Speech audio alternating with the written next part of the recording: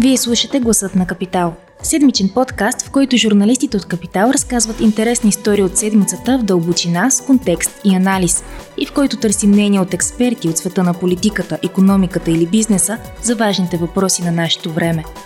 Здравейте, вие слушате Гласът на Капитал, аз съм Анина Сантова. В този епизод на подкаста говорим за Гърция. И да, с риск да ви долипсва отново морето, особено на фона на отиващото си лято, ще разкажем как всъщност тя стана второто българско море, образно казано, разбира се. Какво имаме предвид? Освен, че българските туристи са все повече, както вярвам всички знаем, се случват и други промени. По крайбрежието на Кавала, например, има надписи на български по магазините, както и менюта на български. И което е най-впечатляващото всъщност, в агенциите за недвижими имоти говорят на български.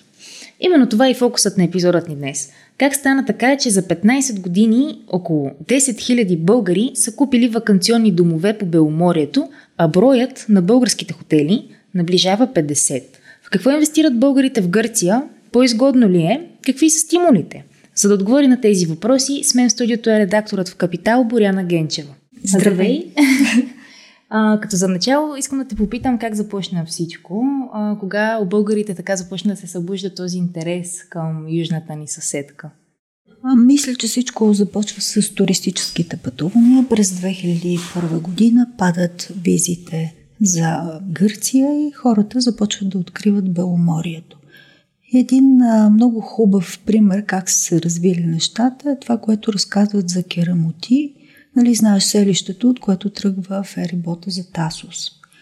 Казват, че там някъде 2003-2005 група рибари-любители откриват Керамоти, почват да ходят всяко лято, водят други рибари, те са задружна общност. Покрай рибарите почват да идват туристи, пълнят хотелите. И през 2007 година, когато България става член на Европейския съюз и българите вече получават право да купуват имоти, нали, като европейци в Гърция, тия хора започват да си купуват апартаменти, след което започват да дават тия апартаменти под наем, а после започват някои от тях да строят и хотели. И сега това, което се твърди, че в Керамоти в момента има 10 български хотела, в смисъл хотела с българска собственост. Освен това има български супермаркет, 2 български таверни и мисля, че това е един малък модел как се развивали нещата с инвестициите, българските инвестиции в Северна Гърция. Добре, освен на Керамоти, може ли да разкажеш повече за географията на българското присъствие? Кои са другите градове, където са концентрирани българи? Да, то така малко условни са тия неща, но нали, Халкидики, всъщност българите първо откриват като че ли Халкидики, освен Керамоти и Тасос. Халкидики е най-близо до София и до Западна България. Развита туристическа дестинация близо до София. Тя и до ден днешен се води предимно софийска територия и там са, условно казано, и там са и едни от най-големите български инвестиции. В същото време с отварянето на граничните пунктове Гоце Делчев, Маказа, българите от Южна България осъзнават, че Бяло море се оказа много близо до Бяло море. Примерно то е на 220 км от Пловдив, на 120 км от Хасково и от Смолян. За Кърджали хората даже се шегуват, че то е беломорски град, защото е на 80 км от Кемотини, нали, близко до голямо селище от другата страна. И това, което за мен беше голямото откритие, че сега много българи от Южна България всъщност вече са инвестирали в тези близки за тях райони. От една година казват, че се наблюдава тенденция от около година и хората от Халкидики да се пренасочват и да откриват крайбрежието на Кавала, най-вече западно от Кавала, защото то е доста близко, стига се по-бързо, отколкото до Халкидики, където има ни задръствания между Солун и ръкавите, а освен това и по-евтино. По-ниски са цените, са такива времената, че хората почват тия неща да ги отчитат. Примерно там има едно селище Офринио, което е на 300 км от София и 4 часа път през Кулата и Серес. И се води една от най-близките точки до София. Тоест това е една нова туристическа дестинация? С това Офриньос е доста интересен случай. Казват по експертни оценки. Сега тук трябва да направим оговорката, че официални статистики няма и информацията е в основната си част базирана на експертни оценки. Казват, че там някои казват между 2 и 3 хиляди, други между 2 и 4 хиляди българи вече имат собственост. Доста. Голям брой. Доста. Като всъщност там става по-точно туристическата дестинация е Паралия Офриньо, т.е. плажа на Офриньо, така наречената Тузла, където няколко големи строителни гръцки компании в последните години го развиват като инвестиционна и туристическа дестинация. Има големи агенции с български собственици. Добре, сега човек като ни слуша, сигурно се пита защо Гърция, защо българите избират Гърция, за да инвестират, дали е по-евтино, какво ще кажеш? За да инвестират в... Зависи в какво, разбира се, и това е един от въпросите всъщност, в жилища, в домове, в хотели, в какво предимно инвестират? Оказва се, че основните български инвестиции са в домове за лично ползване. По неофициални данни около 60% от хората, освен за лично ползване, ги купуват и с инвестиционна цел. Казват, че понеже за да си покрият разходите по режийните, по данъците, които не са много високи, но са по-високи отколкото са в България, отколкото са българските, но си отдават жилищата под наем или през платформите, или пък пускат кръг приятели. И сега за тези частните инвестиции, те са много, много различен калибър. Има хора, които си купуват примерно терен, на който си сложат караваната и плащат за това от порядъка на 15 000 евро. Пак казвам, че цифрите са условни. Има други, които купуват апартаменти. Това, което казват за апартаментите в момента е, че така около 70-80 хиляди струва среден апартамент. Други купуват къщи. Нивата, за които се говори, са от порядъка на 200 хиляди евро, от 200 хиляди евро нагоре. Има такива, които купуват терени и строят върху тях. Има къщи за по 1 милион, т.е. са много разнокалибрени тези частни инвестиции. И другата линия, това са инвестиции най-вече в хотели и ваканционни селища. Да, забелязах, че има доста примери за българи, които държат 5-звездни луксозни хотели. Има и по-скромните ваканционни, всъщност, селища. Но това, което най-много ми изненада е, че ти казваш, че специално за 5-звездните хотели в северната част на Гърция, всъщност държавата помага, стимулира по някакъв начин такъв тип инвестиции. Как става това? Това, което научихме в хода на разговорите, е, че за да стимулира луксозния сегмент в туризма си, Северна Гърция субсидира строителството на 5-звездни хотели. Като един инвеститор разказа следния пример. Примерно, ако един хотел, инвестицията в него е 30 милиона евро и 20 милиона от тях са в хотелска база, примерно другите са инфраструктура, басейни и прочее, гръцката държава поема 40% от тази инвестиция, което значи, че в хода на времето на един такъв инвеститор му се връщат 8 милиона евро, което означава, че инвестицията де-факто излиза 22 милиона евро. Но, нали така, като го казвам, звучи доста привлекателно, но все пак инвестицията в 5-звезден хотел в Гърция преди е била трудна, сега е още по-трудна, както разбираме от нашите събеседници. А защо? Защото има много, много строги регулации, доколкото разбирам, строителни в тази страна. Има много особености.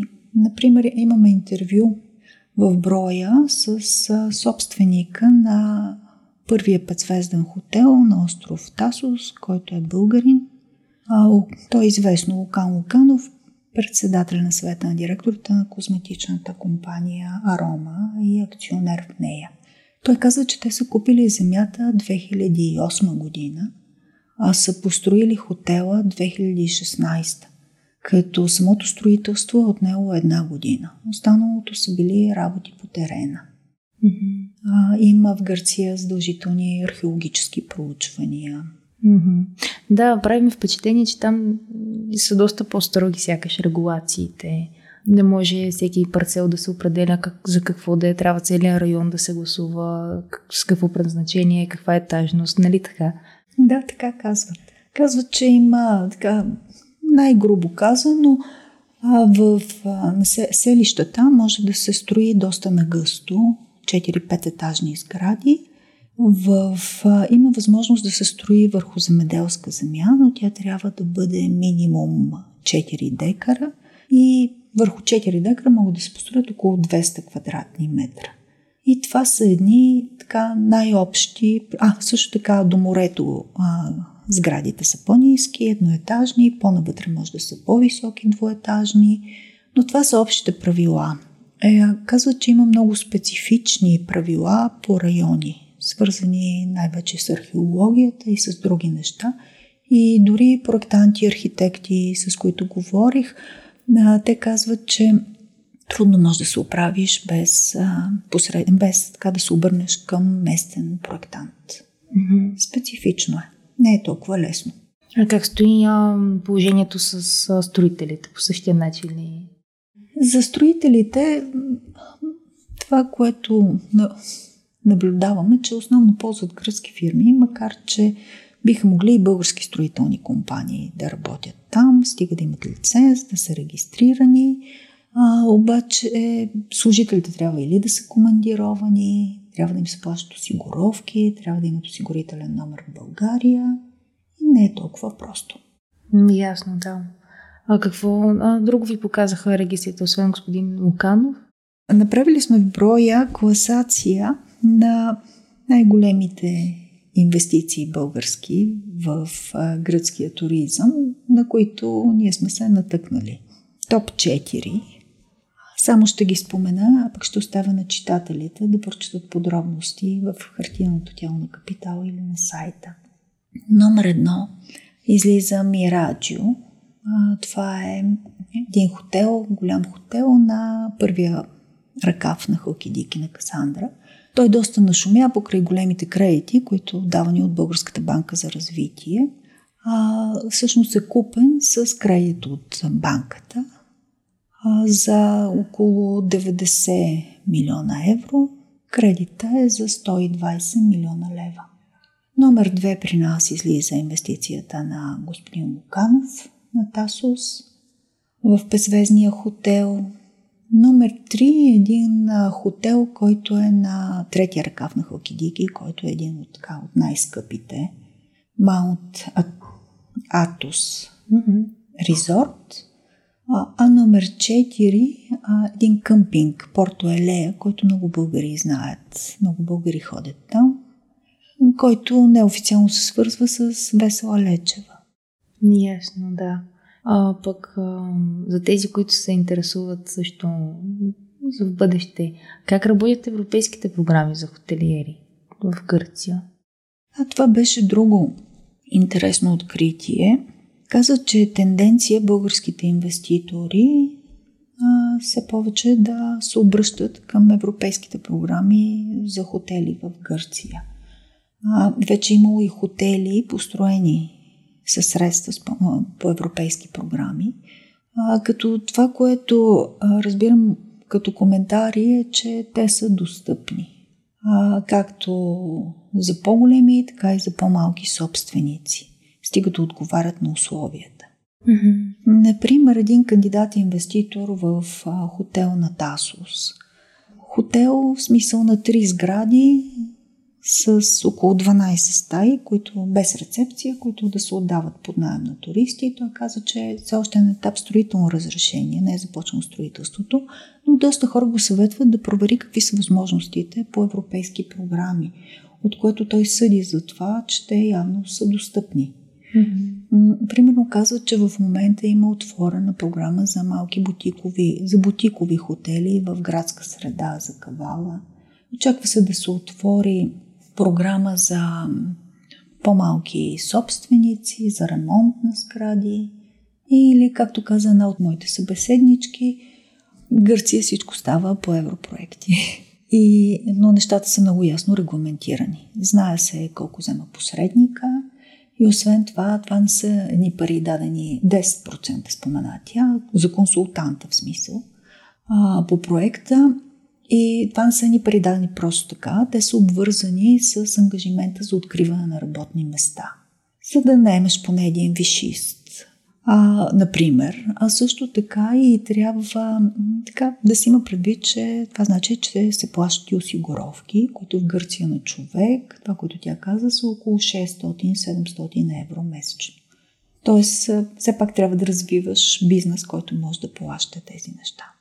Добре, а като обобщение, може ли да кажеш какъв е профилът на българските инвеститори в Гърция? Казват, че това са основно хора с бизнес, различен от туристическия, които диверсифицират. Като най-типичната българска инвестиция в хотелския бизнес в Гърция е хотел с до 20 стаи. Както вече казах, там и строителството на големи обекти е трудно. Така, по оценка на брокери, примерно за един хотел от 15 стаи сега са необходими горе-долу 1 милион евро. Около 300 евро за парцела, около 600 евро за строителството и това е като себестойност. Казват, че българските хотели в Гърция наближават 50. Да. Колко време отнема строителството? Много ли са дълги сроковете? Различни са информациите, но тези някои собственици, естествено с малките хотели е по-лесно, казват около 2 години и половина, 3. И за къщи, и за малки хотели. Предполагам, много малка част все пак от българите си имоти си декларират официално. В статистиката не могат да се намерят лесно. Поискахме статистика от Агенцията по приходите за това колко българи са декларирали, че имат имоти в Гърция. За последните 11 години с натрупване те са около 383 човека, като са декларирали 640, говоря по памет, имота. Което означава, че на един собственик има повече от един имот. Да, и все пак в таблицата, която сме изкарали, се вижда, че си има тенденция за нарастване. Има тенденция за нарастване, да. Това, което казват брокерите на място, брокерите за недвижими имоти, е, че българите са започнали да купуват по-активно от 5 години, като нараства все повече купуват. Все още има много голям интерес. Примерно една от брокерките каза, за август нашата агенция имаше 10 български сделки. 4 за Кавала, 4 за Керамоти, 2 за Тасос. Друг казва, че за даденото селище за Офриньо, че около 150 български сделки правят годишно през последните 3 години.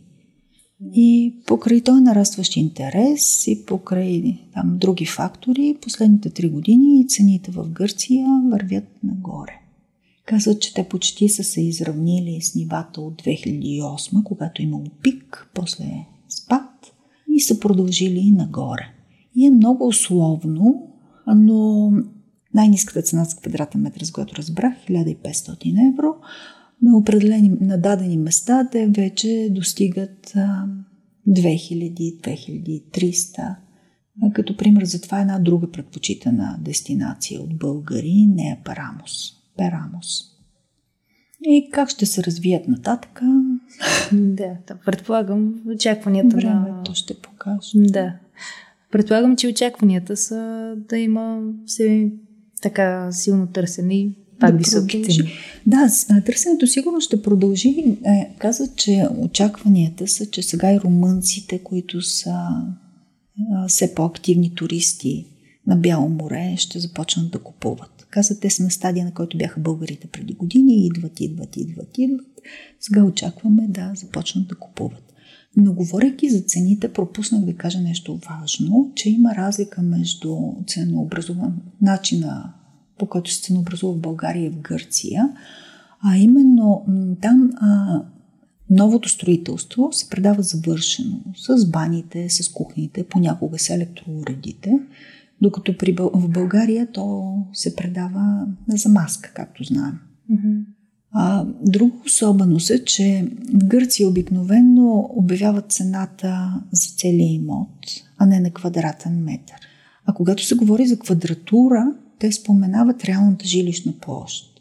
Например, ако едно жилище е от 50 квадратни метра, има тераса 100 квадратни метра, в обявата то ще присъства не като жилище 150 квадрата, а като жилище от 50 квадрата. И върху тези 50 квадрата се плаща и данък. Доста интересно. Това със сигурност променя ценообразуването. Да. Интересни тенденции разбрахме. И сега ще видим и с румънците как ще станат нещата. Понякога съдим по нашия опит от туристи към инвеститори. Благодаря ти много, Боряна, за този разговор. И аз благодаря. Ако този епизод ви е харесал и искате да слушате новите епизоди веднага, щом излязат, абонирайте се за Гласът на Капитал в Apple Podcasts, Google Podcasts или Spotify. Обратна връзка можете да ни изпращате на podcasts@kapital.bg или в познатите ви профили на Капитал във Facebook и Twitter. Музиката, която чувате в този подкаст, е написана от композитора Петър Дондаков специално за Капитал, а епизодът монтира Тихомир Колев.